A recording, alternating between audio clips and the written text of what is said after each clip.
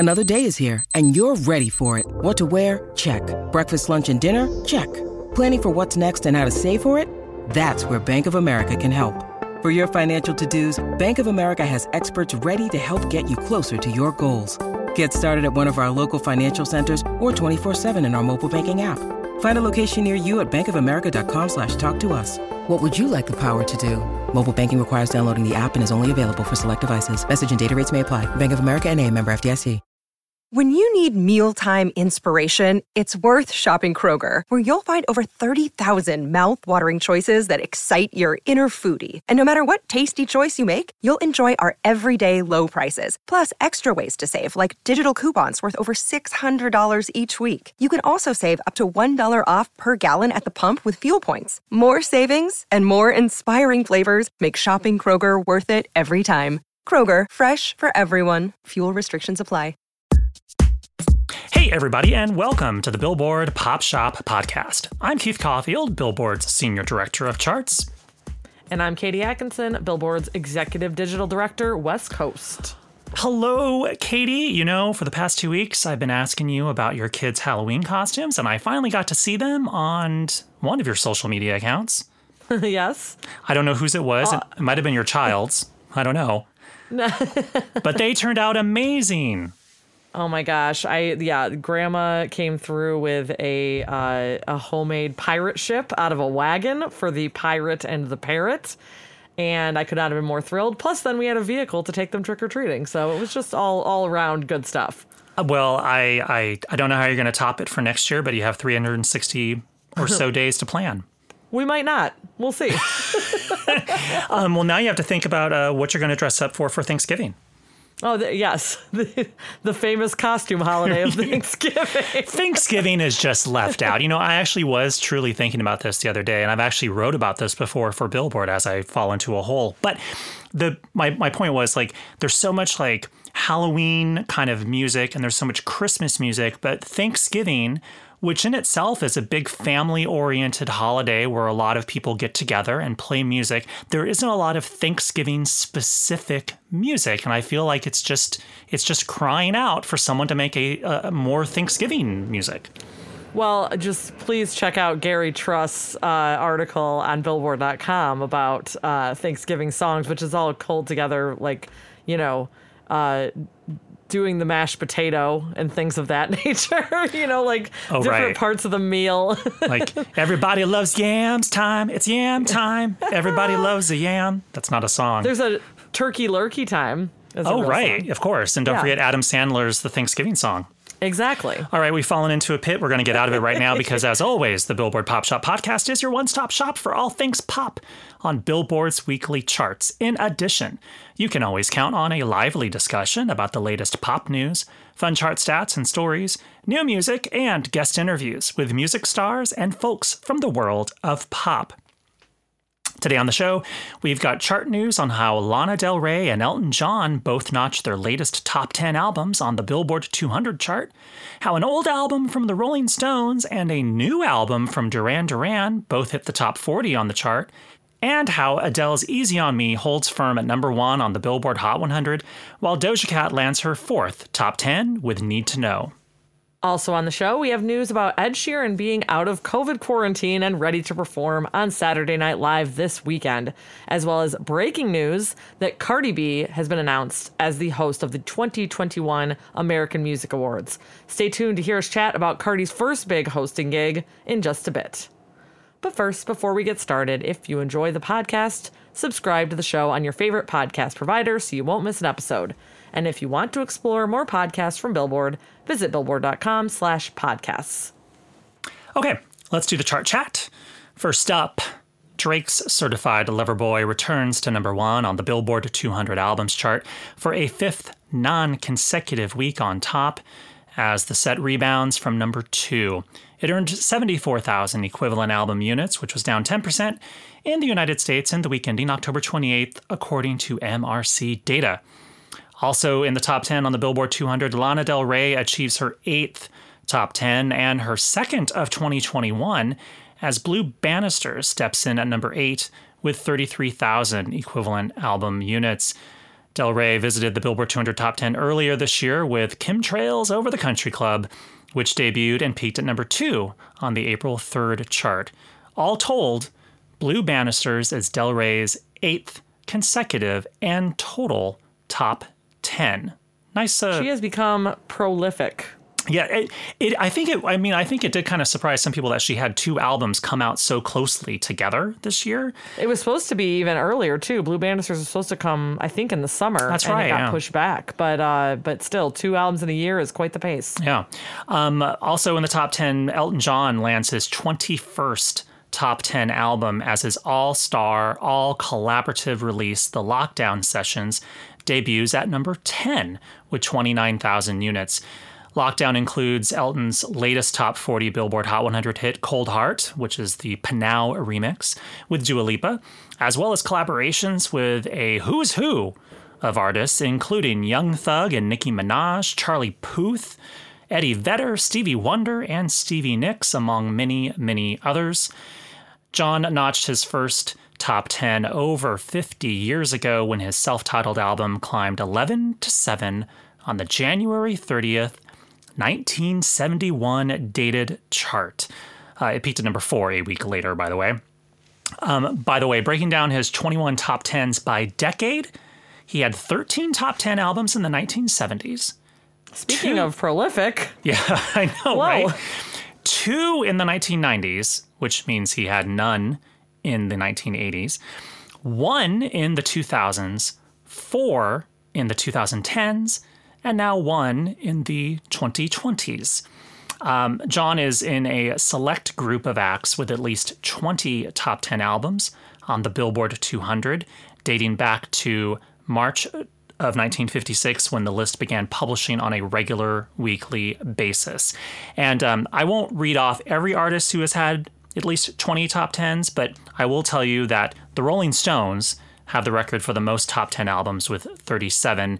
And in terms of soloists, Barbra Streisand has the most among soloists with 34 top 10 albums. Speaking of the Rolling Stones, next up, staying with the Billboard 200, the Rolling Stones' 1981 album Tattoo You returns to the chart for the first time since 1982, thanks to its recent 40th anniversary deluxe reissue. The album re-enters at number 24 this week. It originally spent 9 weeks at number 1 back in 1981 and is the band's most recent number 1 of a so far 9 chart-topping albums. Also in the top 40 on the Billboard 200, friends of the podcast Duran Duran earned its 13th top 40 charting album as the group's latest studio effort, Future Past, debuts at number 28. By the way, it's 2 steps below Dua Lipa's own Future album, Future Nostalgia. Duran Duran got its first top 40 album in January of 1983 with Rio, which went on to peak at number 6. And weirdly, or maybe I'm thinking this is weird, but it's not really that weird. Weirdly, of all the band's charting albums, their highest charting album is actually a live album, the 1984 release Arena, which peaked at number 4. I just think that's weird. Maybe Katie doesn't. I don't know. I mean, well, we've talked about live albums and live recordings before, and it feels like the 80s were an especially big heyday for those. So feels like it makes a little more sense. I think chart geeks will think that is a bit weird because you think of like Rio as like an iconic Duran Duran album, and you think it naturally would have charted higher. It's one of those things where Arena came out after Rio was hugely popular, and Arena was kind of basically coming out like right as Duran Duran was like peaking in terms of their huge popularity. Right. And so it almost didn't matter what was on the Arena live album. It would have charted high anyways. Right. Whereas Rio probably just like slowly built and had like, if you look at the concentrated success of Arena. But I would like to say, if you are a Duran Duran fan, you need to listen to our Simon Le Bon interview from earlier this year when we spoke very early about the album when they released their lead single from it. Yeah. And you can listen to how I muted Simon right in the middle of the interview. Fantastic. Yeah, that's the part I really wanted to flag for everybody. Yeah. Well, lastly, over on the Billboard Hot 100 Songs chart, Adele's Easy on Me stays at number 1 for a second week, while Doja Cat's Need to Know rises 11 to 9, becoming her 4th top 10 hit. She earlier visited the region with Say So, featuring Nicki Minaj, which ruled for 1 week in May of 2020. And she also hit the top 10 on Ariana Grande's 34 plus 35, which was featuring Doja Cat and Megan Thee Stallion. And that hit number 2 this past January. And with Kiss Me More featuring SZA, which hit number 3 this past July. And now it's time for some of the biggest headlines over on Billboard.com. So Ed Sheeran announced back on October 24th that he was in isolation due to a positive COVID-19 test. But on Tuesday, he revealed he's out of quarantine. He's gotten the all clear to resume his normal business. And he wrote in an Instagram caption that he's excited to hit the ground running with work again. And SNL is still on, so tune in Saturday. Now, when he first announced that he'd been diagnosed with COVID, it was unclear whether his Saturday Night Live gig was still on the table, but he assured fans that he will be on stage in New York this weekend alongside first-time host Kieran Culkin, who stars on Succession. Ed Sheeran's going to be there, whether if he has to be in a hazmat suit, he's going to be there. Yeah, we weren't sure because, like I said, it was October 24th when he announced, and he said he was canceling all in-person appearances, and so fans worried that the timeline wasn't going to work out with SNL, but obviously they've gotten that figured out. And actually, breaking news, SNL announced all of the hosts and musical guests for the month of November, reconfirming Ed, of course, for this weekend, but also adding Taylor Swift for the following weekend and Saweetie for the weekend after that. It's timed with the re-release of Red, if you were wondering about the Taylor timing. Well, yeah, the Taylor time, that makes sense. I just assumed Adele would be in the mix somewhere, but I guess not. Well, if you do the math on that, what's that? November 6th, then November 13th, then November 20 is Saweetie, so I guess, yeah, no Adele. I'd say we could say no Adele pretty safely. Oh, wow. Yeah, as of yet. Let's see. I was going to say, Ed is promoting his latest album, Equals, which was released this past Friday and includes lead singles Bad Habits and Shivers. Keith, do we have any indication where Equals might end up on next week's Billboard 200 albums chart yet? I have lots of indications, lots of suggestions, prognostications, lots of forecastimications. From everything I have seen, the early reads seem to indicate that it's going to have a high debut. Yeah. I am always reluctant to say like what position it will be in, but it seems like it's doing quite well out of the gate, and it should have a really, really robust number. I don't want to say it's going to be number 1 because God help me, I might jinx it. But we'll see. But it looks like it's off to a really great start. I'd like to predict that it will be number 1 in the UK. That's my prediction. I mean, sure. And I say this after Bad Habits was number 1 for like 11 weeks, and then Shivers took its place for like another 3 weeks until Elton John unseated it. Anyway, the lead singles have done particularly well in Ed's native UK, so I feel like his country people are behind him. Yeah. Hey, it's Kaylee Cuoco for Priceline. Ready to go to your happy place for a happy price? Well, why didn't you say so? Just download the Priceline app right now and save up to 60% on hotels. So whether it's Cousin Kevin's Kazoo Concert in Kansas City, go Kevin, or Becky's Bachelorette Bash in Bermuda, you never have to miss a trip ever again. So download the Priceline app today. Your savings are waiting. Go to your happy place for a happy price. Go to your happy price, Priceline. In other news, Cardi B is hosting the American Music Awards. A 5-time AMA winner herself, Cardi has 3 nominations at this year's show, including Favorite Female Hip Hop Artist and 2 nods for Up as Favorite Music Video and Favorite Hip Hop Song. And, our awards editor, Paul Grein, who's been on our show before, pointed out in his article that Cardi joins a long list of hip hop stars who have hosted or co-hosted the AMAs in the past, which include MC Hammer in 1992, Will Smith in 1994, Queen Latifah in 1995, LL Cool J in 2001, Diddy in 2002, and Pitbull in both 2013 and 2014. Can J-Lo count as a hip-hop adjacent artist? No. Okay, fine. Oh, no, fine to say adjacent, I suppose, but I wouldn't call her a hip-hop artist by any definition. It's funny. But yes, she's been on many hip-hop songs. I don't remember a lot of AMA hosts, full stop. So I didn't realize all those folks had hosted the show. Wow. I know. It's quite the list. And I remember Pitbull because I was working at Billboard by then. So I remember covering those shows, but I don't remember the list before then either.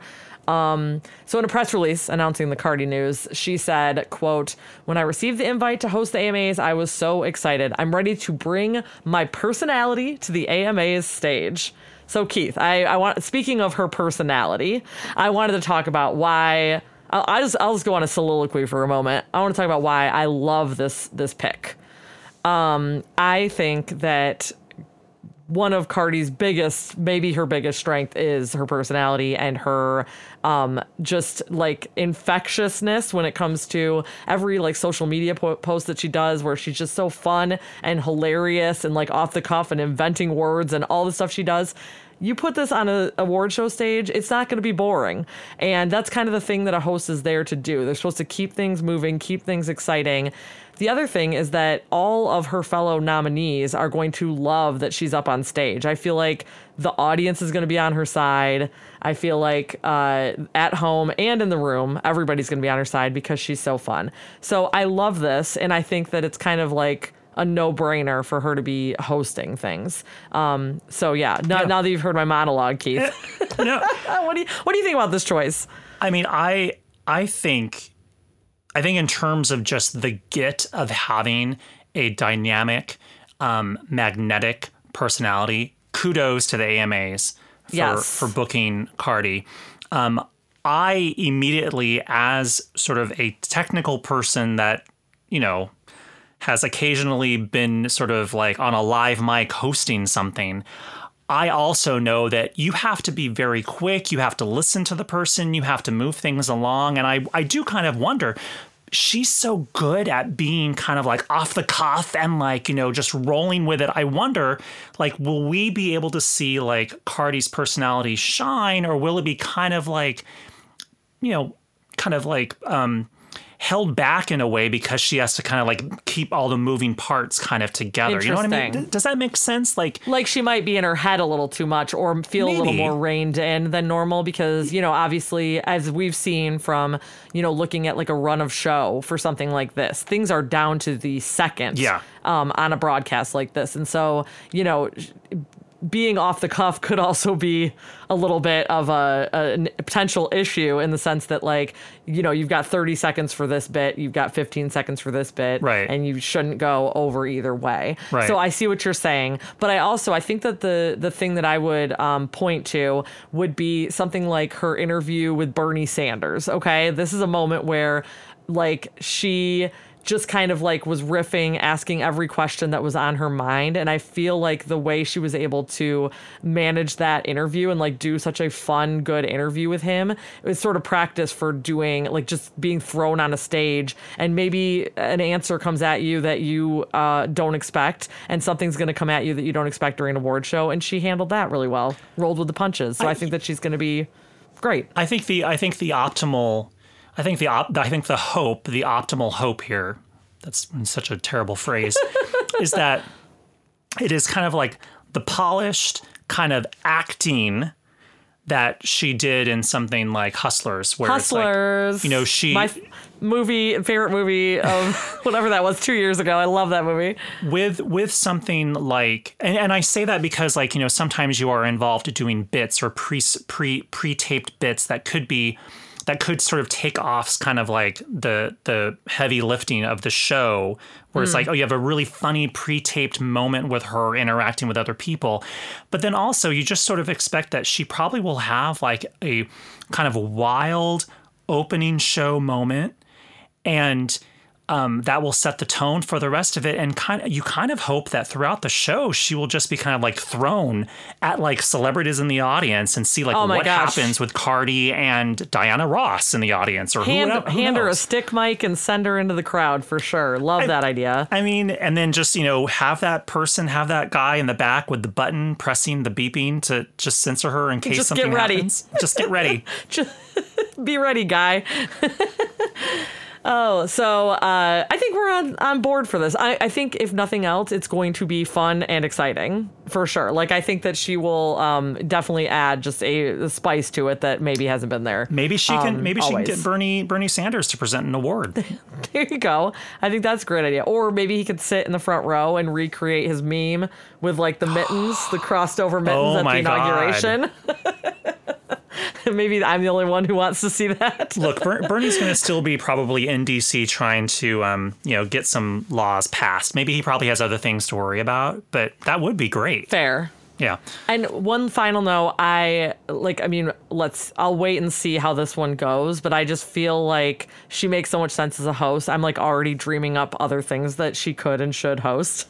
So, like, I don't know. I mean, even, like, not necessarily live things or award shows, but, like, it feels like Cardi should do, like, Kids Say the Darndest Things and, like, interview children or something. I don't know. I'm just thinking, like, this is the beginning of potential, like, hosting career phase for Cardi, and I love it. And I hope that we also might get new music soon, because it's been a minute since we've had some Cardi music as well. When she gets yes to all those things, and I immediately had another thought, another great sort of like off the cuff Cardi moment when I think like the government shut down or something, and I think it was January of last year maybe, and she went on social media and she just basically riffed, and it was like, it just felt real. It felt authentic. It felt Are you genuine. talking about the famous coronavirus rant from the beginning of the pandemic, or maybe? No. I don't know, but maybe it was that. It's just I think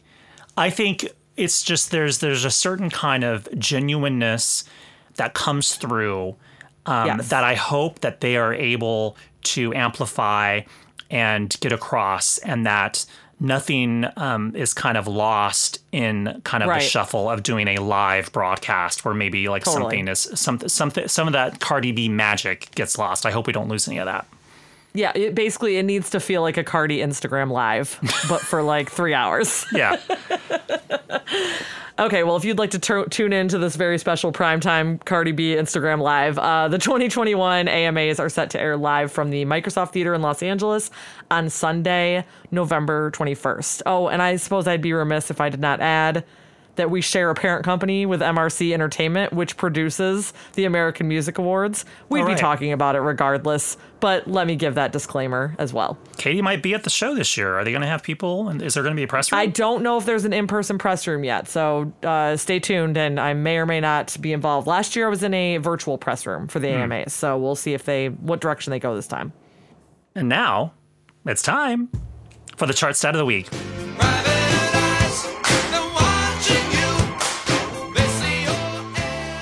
40 years ago this week, Daryl Hall and John Oates' Private Eyes hit number 1 on the Hot 100, marking the third of 6 chart-topping hits for the duo. The song rose 3-1 on the chart dated November 7th, 1981, and spent 2 weeks atop the list. Altogether, Hall & Oates has collected 16 top 10 hits on the Hot 100. They've had more number 1s and more top 10s than any duo in the chart's history. While Hall & Oates haven't been on the Hot 100 since 2005, they most recently charted with a new release on any Billboard chart back in 2018 with the single Philly Forget Me Not, alongside the band. That was that one with Train, right? Yeah. That's just... You were about to say that. Literally what I was going to say. With Train. It peaked at number 12 on the Adult Contemporary Airplay chart. It's a good little song. I don't know if you know it, but it's a great Hall & Oates record. I love how Katie was just like clearly not reading along in the script. She's like, was that with Train? I'm like, yes. I was just listening. I was like, oh yeah, Philly Forget Me Not. Yeah. So there you have it. 40 years ago this week, Private Eyes hit number 1 on the Hot 100 chart.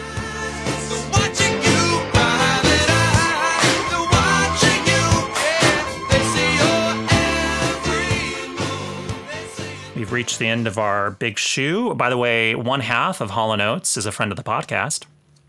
I got to talk to Daryl Hall on the flipping phone. That was like 5 years ago.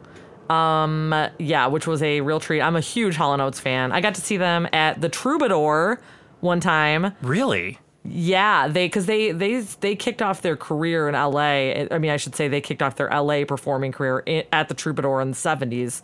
And they did like a return to the Troubadour performance in like 2010. I'm not sure. I was working at MTV at the time. So it was like you and 100 other people in there, basically. Oh my God, it was so small. And I mean, they let me in first too. Like, this is all thanks to my now husband, Dan, then fiance, or boyfriend or whatever, who was like, "You're with MTV. Tell them, go up to the front of the line." And I'm like, "No, I'm scared." And we did. And when I got in there, it was just us. So like I planted myself at the stage and then the crowd came and filed in behind me, and it was a crazy experience. So I was just looking up at Daryl Hall and John Oates the whole time. Did you walk up to the beginning of the line and said, "Listen, I can't go for that. No can do. I have to be at the very front of the crowd inside"? I wish I had said that now that you say it, but I was probably much more like, "Is there like an early press entrance?" or something of that nature. Katie's gotten so much wiser through the years. She doesn't take any BS anymore. That's right. So what song should we go out on? You just said it. I can't go for that. Parenthetical title, no can do. All right, the obvious answer. We'll see you guys next time. Bye. Bye.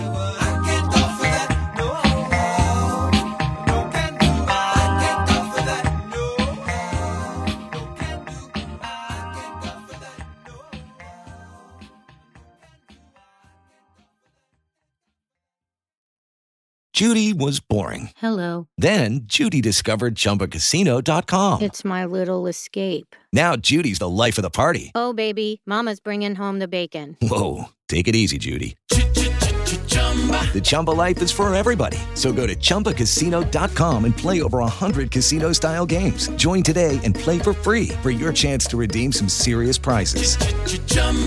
ChumbaCasino.com. No purchase necessary. Void where prohibited by law. 18+ terms and conditions apply. See website for details.